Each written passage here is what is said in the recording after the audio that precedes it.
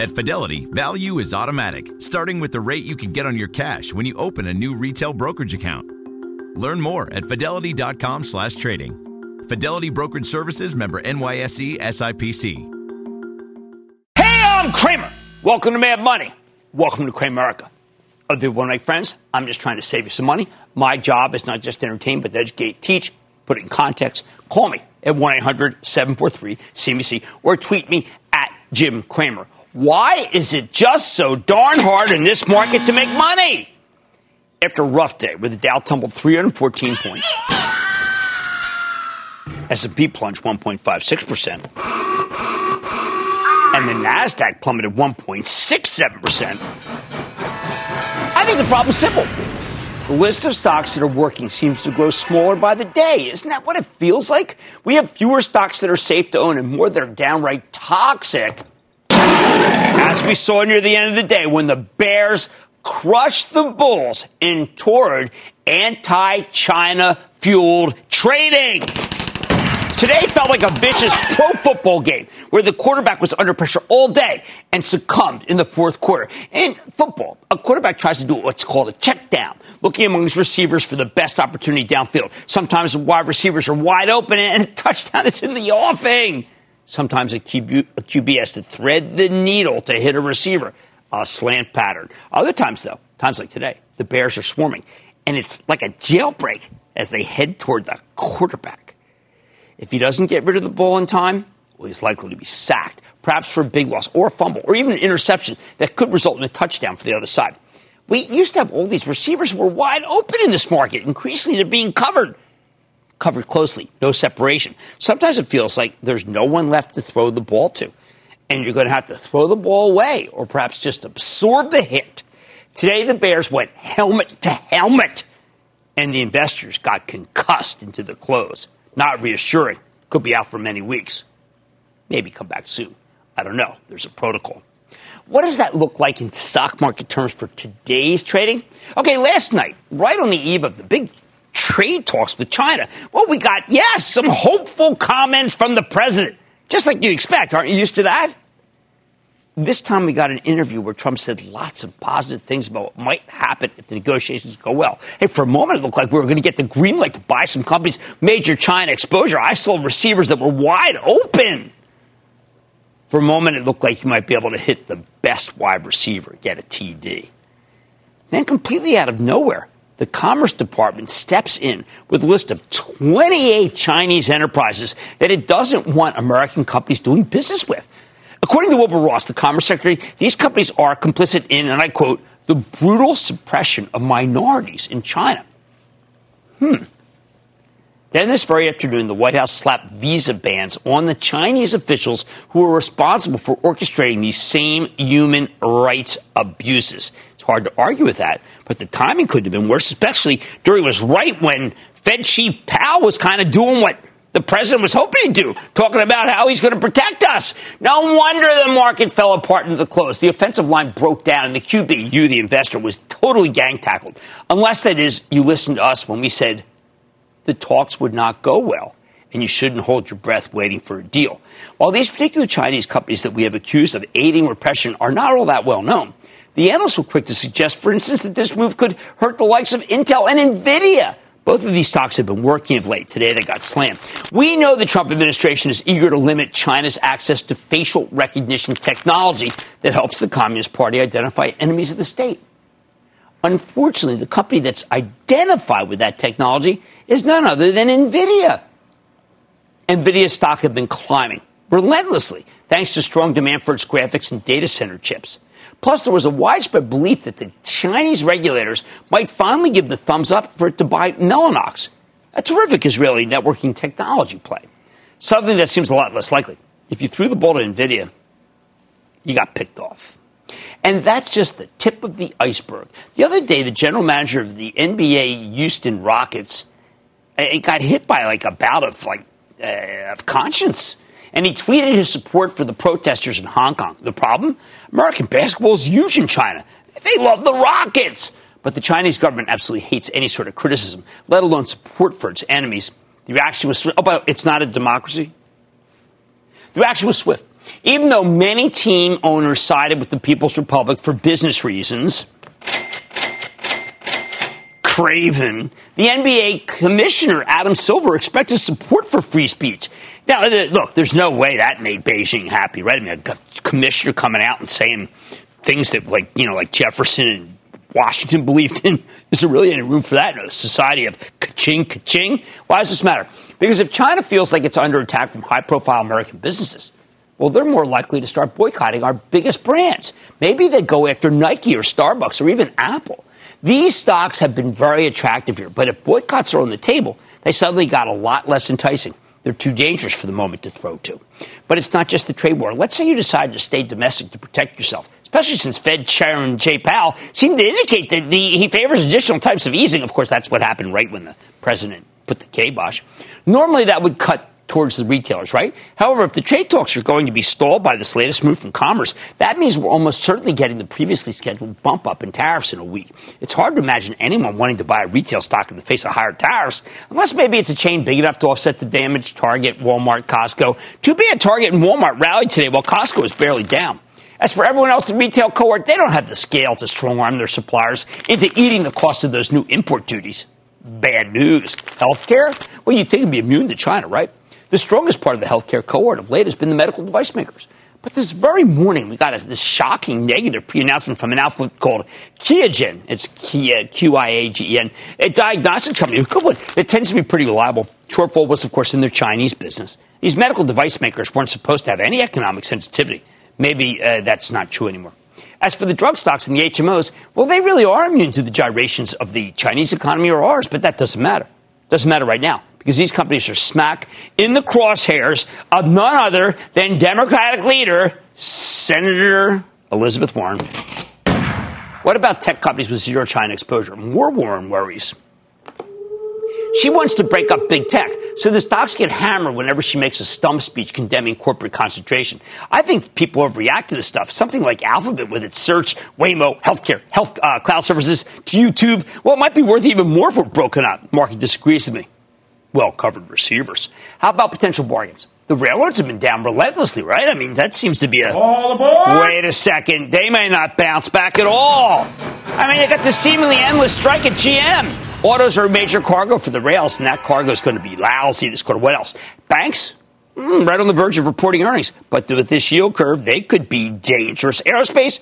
Not unless you know something about that Boeing 737 MAX woes that I don't know. There's a lot of totally well-covered receivers. Frankly, it doesn't leave too many stocks that are safe to own at the moment. You can take a shot at the home builders thanks to declining mortgage rates. Kind of a Hail Mary play, if you ask me. You can maybe buy a consumer packaged goods company that's doing okay. However, the strongest of these have a lot of business in China. Over the last 24 hours, the trade tensions have ratcheted up so much that you got to wonder if they'll even bother to hold the talks tomorrow. So if you're the quarterback, what do? I think you just try to protect the football right now. Don't do anything outrageous. Don't try anything fancy. And wait for a better moment when it no longer feels like China's in the balance. Or at least when next week's upcoming tariff hikes have been baked into the average. I don't think we're there yet. Bottom line, I can't fault the Commerce Department for cracking down on Chinese companies that enable some horrific human rights violations, but they did kind of pick a worst possible time to do it, right before the big trade talks. So I think you need to be very careful as this market readjusts and recalibrates its expectations. You don't want to throw a pick-six interception, and you don't want to be sacked for a loss deep in your own territory. Let's go to Steve in Texas. Steve! Hey, Jim. How are you? I am good, Steve. How about you? Unbelievable. Nice. Jim, I've only been watching you since the late Bishop Haynes ordained you reverend, wow. And I just want to thank you for being such a positive influence on investors, especially young investors. Oh, I love that. That's what I want to do, and we're having tough times, so we're going to get through them together. How can I help? Well, my question is on tandem diabetes and the rather drastic upticks in the price targets. I took up a small position several months ago, and at that time, the price targets were, averaging in the low 70s. Then they suddenly jumped up into the mid-80s, and even though they've eased a bit as of late, they're still above 80. So are you a believer, given the way the I am a believer. Now, remember, speculative stocks have been completely taken to the woodshed here. I think tandem diet be down $3.63. I think this is attractive level. You got to leave a little room. But, clearly this market hates speculation, and Tandem is a speculative stock. First, gold, real estate investment trusts, and utilities. The market is readjusting its expectations, so you need to tread carefully and protect the football. On Mad Money tonight, Domino's just delivered something its investors aren't used to digesting, an earnings miss. The stock took a hit early in the morning, but then it rallied. Is it a buying opportunity? I've got the CEO. And after a tough day for the averages, wondering what your next move should be? I'm going off the charts to find out what's next for this market. And could the breakup of another unbelievable industrial icon be coming? I'm talking to the CEO of Emerson Electric to find out options for the 129-year-old company with a fabulous dividend record. So stay with Cramer. Don't miss a second of Mad Money. Follow @Jim Cramer on Twitter. Have a question? Tweet Cramer. #MadTweets.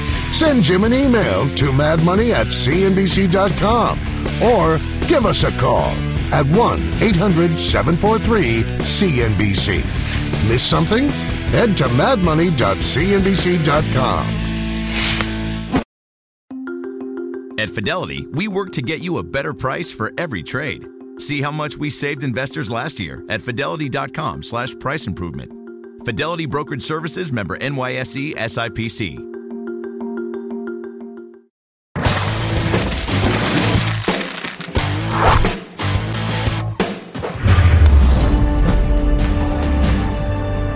Did you see the action in the stock of Domino's Pizza today? Over the past year, this company's reported a series of, let's say, not as good as we would have hoped for quarters every day, and people have disappointed in them, and the stock's been pulverized. Well, thanks to the proliferation of these digital food delivery platforms, Domino's facing more competition than ever. The stock's been taken to the woodshed because of that. However, today something different happened.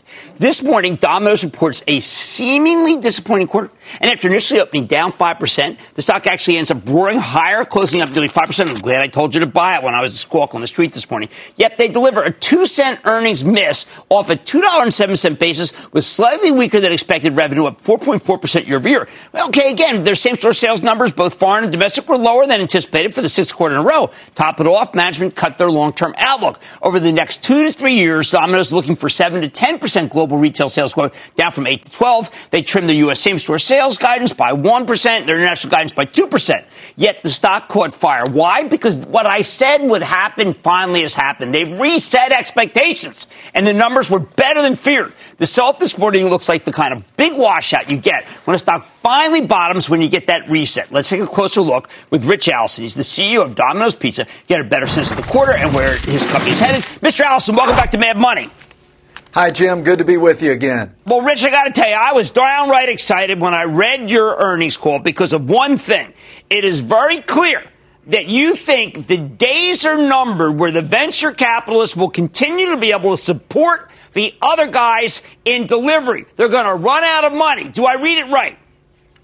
Well, Jim, we do think there's some irrational pricing out there in the marketplace right now, funded by venture capital. We don't know how long that'll last, but as we look out over the next 2 to 3 years, at the revised guidance that we've given, we've got a terrific business model. This Domino's Pizza business model can deliver terrific revenue and earnings growth over that window of time.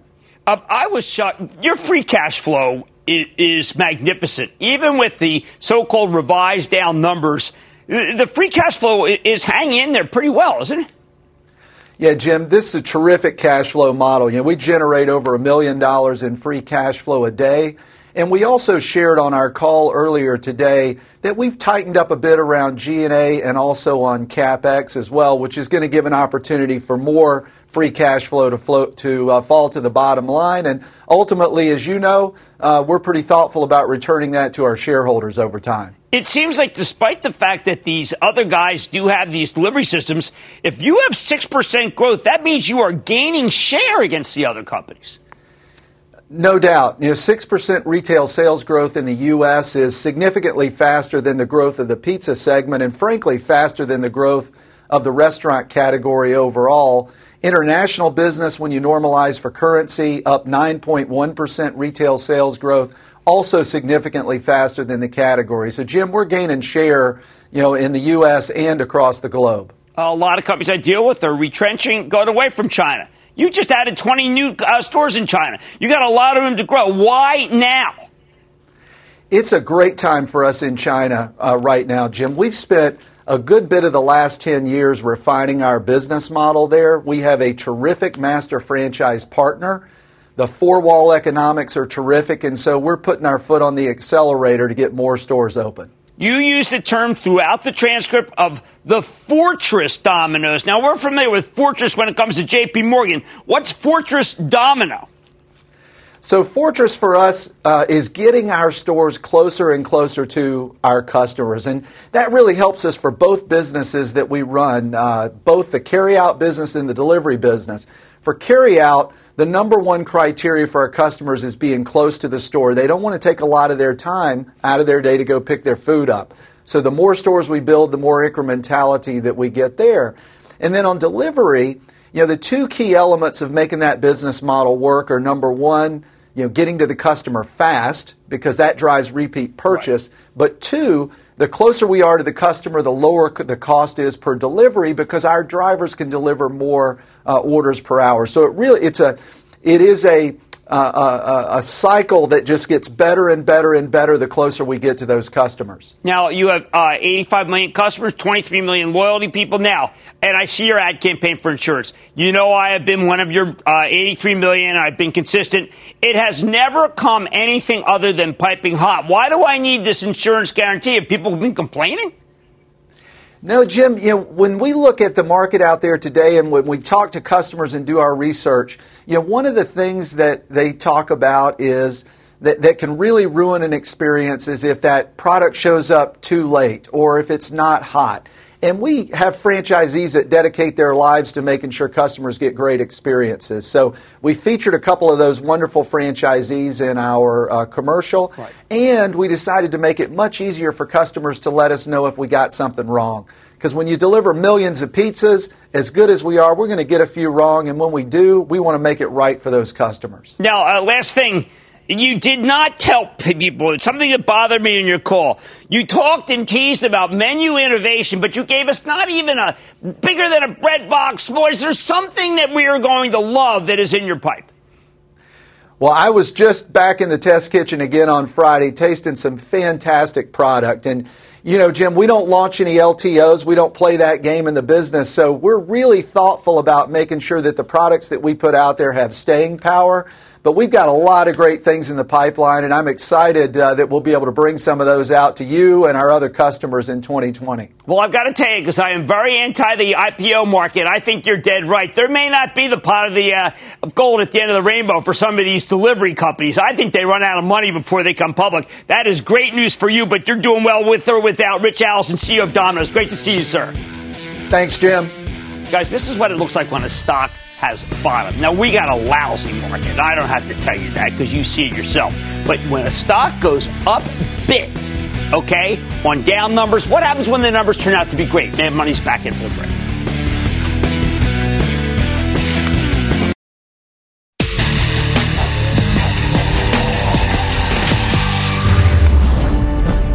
Wow, after a hideous day, we need to take a step back, try to assess things objectively, which is very hard to do when you get this kind of emotional sell-off. You don't want emotions to be dictating what you want to do. You want to be logical. And that's why tonight we're going off the charts with the help of Rob Moreno. He is a brilliant technician who happens to be my colleague at realmoney.com, where I blog, as well as being the publisher of rightviewtrading.com. Get a better read on this market because, holy cow, this guy's got a terrific track record. His chart work allowed him to call the bottom last December. How great was that? And he predicted that the stocks had much more room to run right in February, when the S&P was already up 16% from its lows. And a lot of people were arguing that maybe it had run out of steam, but he nailed it. However, when Moreno predicted more upside 8 months ago, he also gave us some warnings. So I want you to take a look at this monthly chart of the NASDAQ, okay? This is a logarithmic chart where each tick represents 1%. Rather than 1 point, okay? Technicians like them because they're better at defining trend lines than traditional arithmetic charts. Now, in February, remember, Moreno argued that we were facing a consolidating period, not unlike what happened in 2011 and 2015, where the averages trade sideways in a fairly wide range. In both cases, the Nasdaq traded in a 21% range. Each of those periods lasted for roughly 15 months. So back in February, that meant we still had more room to run before the Nasdaq hit the ceiling, because the consolidation period had only been going for 7 months. We had 8 more months to go before he expected the pattern to end, which brings us to right now. While the Nasdaq has made new all-time highs during this period, we're now hitting that 15-month mark that we're supposed to be worried about. That's why Moreno believes the period of consolidation is ending. And now he expects not a break up, but a breakdown. That's right. This is a top call. Perfect on a day like today, huh? Not just for the Nasdaq, but for the Dow and for the entire S&P 500. So listen up, especially if you saw the action today and you're concerned. What makes Moreno so pessimistic? Well, check out the S&P 500's weekly chart. I know there's a lot here, but we're going to go over it. After rebounding from its lows last December, the S&P started making a pattern of higher highs and higher lows. We love that, right? That's typically the kind of thing that it's great to see. So it was bad news when that pattern got disrupted last month, when the S&P started making a lower high. Okay, so this is when we all started to get in trouble. This reflects a complete loss of momentum. Sure enough, it also coincides with a pullback in the slow stochastic oscillator. It's a tool that tells you whether securities have gotten overbought or oversold, and that's the SSTO. Meanwhile, there's also the Bollinger Bandwidth. Okay, not the regular bands, but Bollinger Bandwidth, which measures the S&P's volatility. We talked about the Bollinger Bands before. You normally see them as 2 lines that represent the stock's standard deviation over the last 20 periods. The Bollinger Bandwidth shows you the percentage difference between the upper band and the lower band. Basically, this is a measure of volatility, and lately the volatility has been surprisingly low. Now, see, that's a problem for Moreno. Volatility tends to be cyclical. It expands, it contracts, it expands again. Right now, the S&P's Bollinger Bands have contracted to exactly where they were a year ago, right before the horrific market-wide breakdown. The weekly chart isn't too ugly, but it's standing on a precipice. And we're talking about right here. Okay, this is a precipice. In other words, Moreno thinks this setup has the potential to result not just in a decline, but a sharp decline. How sharp? Why don't we zoom in on the S&P 500's daily chart so you get a real sense of how we're kind of in a danger zone here. When you look at the daily, you can see that the S&P... At Fidelity, online U.S. stock and ETF trades are commission-free. $0 commission for online retail Fidelity account, U.S. equity, and ETF trades. Sell order assessment fee and some account types and securities excluded. See Fidelity.com/commissions. Fidelity Brokerage Services, member NYSE SIPC.